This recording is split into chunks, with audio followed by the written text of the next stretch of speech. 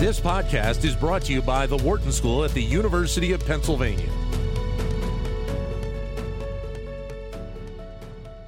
A new term has kind of made its way into the vernacular around the labor force.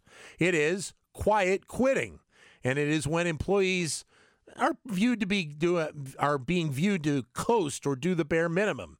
It is part of the mindset that work shouldn't be the be-all, end-all of our lives. But how is it impacting work right now? Matthew Bidwell, management professor at the Wharton School, joining us with more. Matthew, always great to have you with us today. Thank you for a few moments.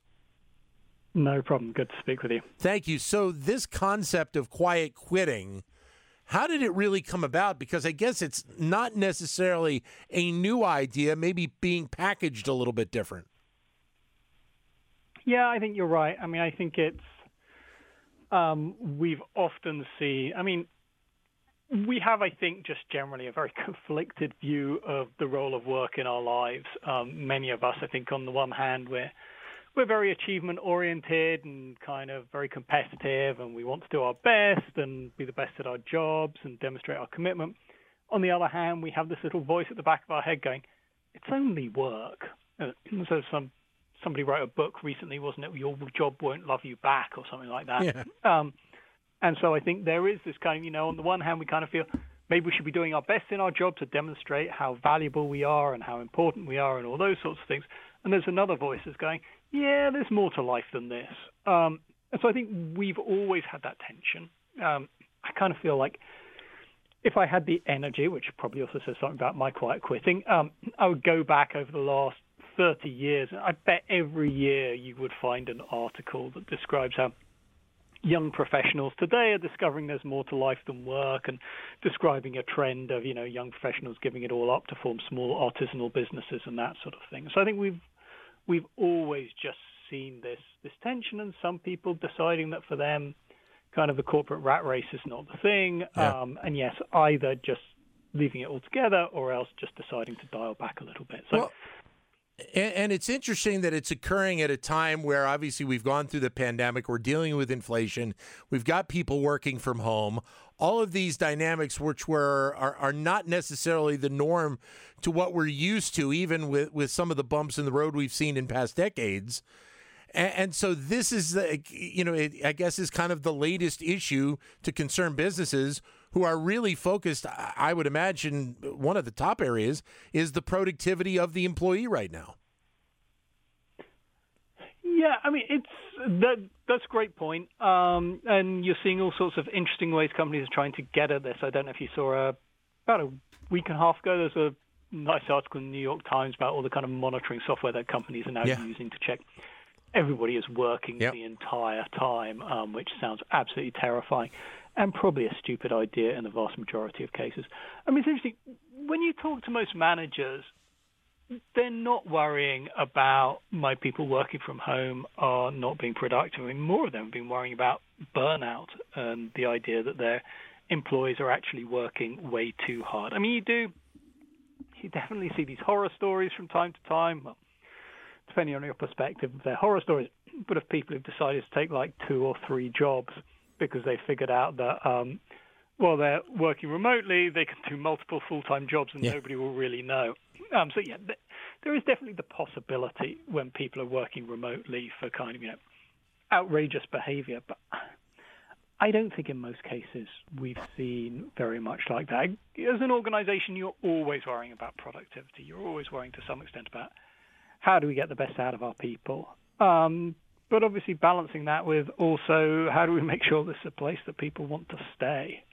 And I think at the moment, that question about how do we make people want to stay probably trumps questions about are we getting that incremental 5-10% out of them, whether that will continue to be the case is obviously the question that everybody's asking. And so does that, I guess, puts more emphasis on the relationship that the employee and the manager, whatever that executive is above the employee level, have in terms of working on a day-to-day basis and making it an environment that is something that those people want to be around? Yeah, I think all through. So what the manager does, the organizational policies, all of those sorts of things. And by and large, we know one of the things that people value most in a job is autonomy. And so, yes, I think if it's very clear that the company is watching you every minute of your day and kind of holding you to account for absolutely everything that you see, that is unlikely to. That's not a great retention strategy. And so kind of at that level, as well as what your manager does. Obviously, something that every company is wrestling with today is remote work and how much to allow, at least for those jobs where people can work remotely, how much to allow them to work from home and how much to insist they come in from the office. But that's going to play a role too. How much impact then does this concept of quiet quitting potentially have on the labor markets, do you think, right now? Is it something that companies are going to deal with, do you think, as they kind of move through the next 12 to 24 months, still trying to, maintain a decent level of workforce?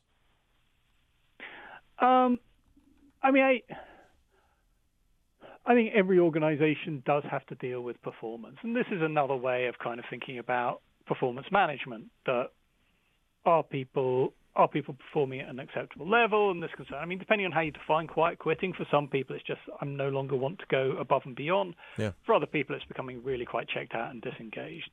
Companies, I think, have always had to deal with people who've been kind of checked out and disengaged. Maybe a little easier to be checked out and disengaged at the moment, just in terms of if you're not in the office so much, there are more other things that you can be doing. So, yeah, I mean, I think so. And I guess the dynamic... I'm sorry. Go ahead, Matthew. When I talk to HR executives, I have to say it is not the thing that they are worrying about. People who are managing, their big questions are, how do we hang on to people? How do we find new people, kind of the right people?